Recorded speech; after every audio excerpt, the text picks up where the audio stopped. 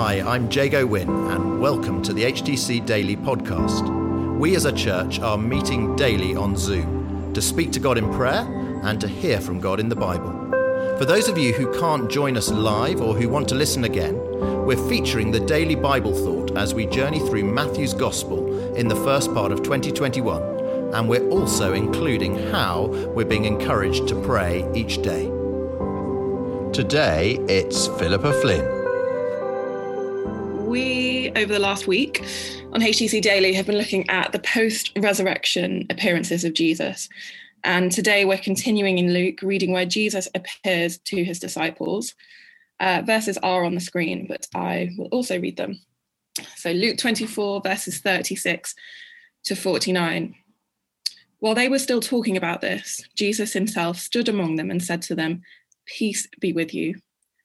They were startled and frightened, thinking they saw a ghost. He said to them, "Why are you troubled? And why do doubts rise in your minds? Look at my hands and my feet. It is I myself. Touch me and see. A ghost does not have flesh and bones, as you see I have."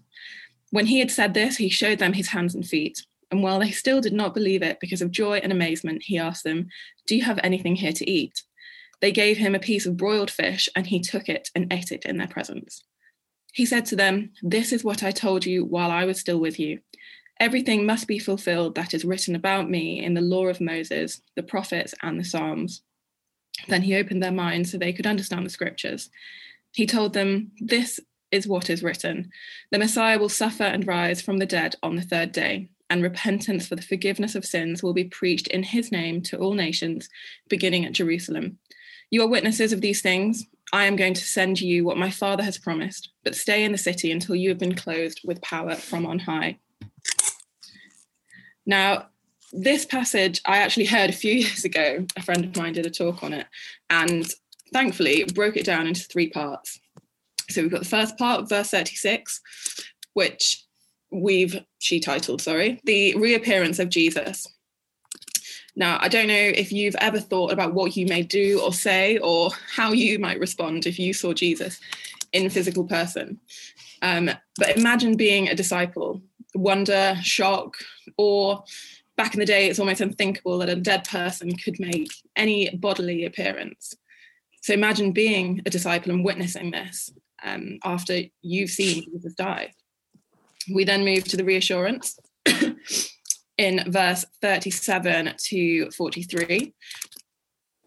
So Jesus reassuring his disciples it is indeed him. They need not be afraid, and to prove he isn't a ghost, they show him in two ways. They show him his scars.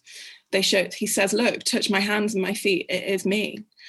And then just to go one step further, he eats in front of them, which obviously a ghost could not do.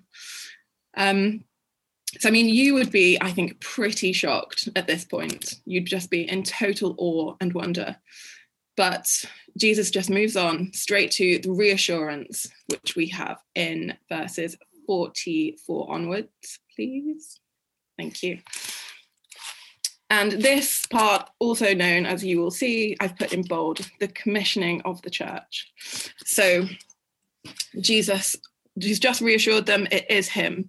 But he's also told you, this is what I told you while I was still with you. Everything must be fulfilled that is written about me in the law of Moses, the prophets, and the Psalms. This is what I told you. I hate to say I told you so. Luke doesn't specify which of the earlier words that Jesus now brings to the disciples' attention. But if you've read the earlier chapters in Luke, in 9 and 18, both of these predict his suffering and death. Their sheer disbelief echoed once again. While I was still with you, he reminds the disciples that the final commission is a continuation of Jesus's teaching. It was their job, but now it is ours. They're told to start in Jerusalem, where he was murdered, and continue all over the world. This may also remind you of another famous verse in Matthew, the commissioning again. "Therefore, go and make disciples of all nations, baptizing them in the name of the Father, the Son, and of the Holy Spirit, teaching them to obey everything I have commanded you. And surely I am with you always to the very end." Now, Luke here emphasizes repentance and forgiveness in verse 47. And I have many friends that I have tried to explain the resurrection to.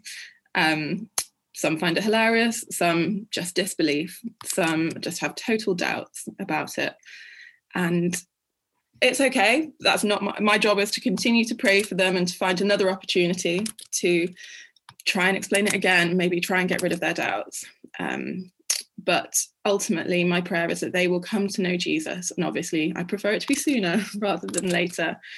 But this passage had me thinking, where do you and I fit into this? And where do we feel that we've been commissioned to go to? Where is our opportunity to tell people about Jesus? And where do we have those conversations with people? If we could go to the next slide, please, Roz.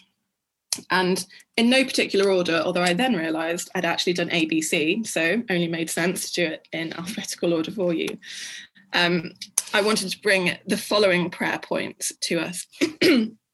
Now, Alpha, I think is one of the best things to have come out of church. And I think this last year, it being on Zoom and online has just become so much more accessible to people that I don't know the exact figures. I'm sure someone's on the call and they're able to tell me what they are, but they have just been overwhelming, the amount of people that have been on Alpha, which is incredible. In a pandemic, people are still turning to find Jesus.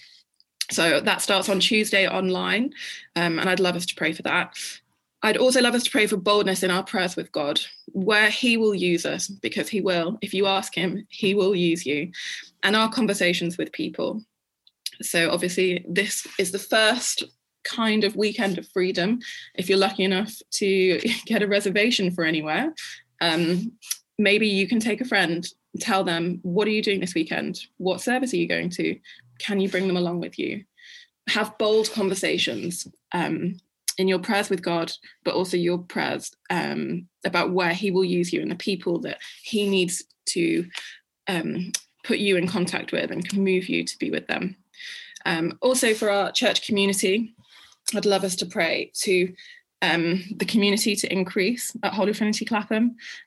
Pray for provision in Revitalise 250 in the physical plans, that they will be approved, and also financial giving.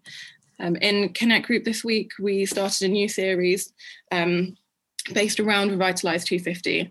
And I am, like the rest of our Connect Group, so excited for what is to come and what Holy Trinity Clapham is going to look like, and just how much God will use that to be the church on the common, but also the church that I pray that it will be a church of hope, a sanctuary of peace for people. So in the passage that we just looked at, we saw Jesus dispel those doubts for people, but he came to bring peace first. He is the Prince of Peace. Thank you, Philippa. Today we prayed giving thanks to God for reduced COVID infections, giving thanks to God for the vaccine and for answered prayers and for his faithfulness and mercies new every morning. And then we prayed for Alpha starting on Tuesday. We prayed for boldness in our prayers with God, that he will use us and our conversations with people. And we prayed for our church community to increase and provision in the Revitalise 250 plans. Thank you for listening to HTC Daily.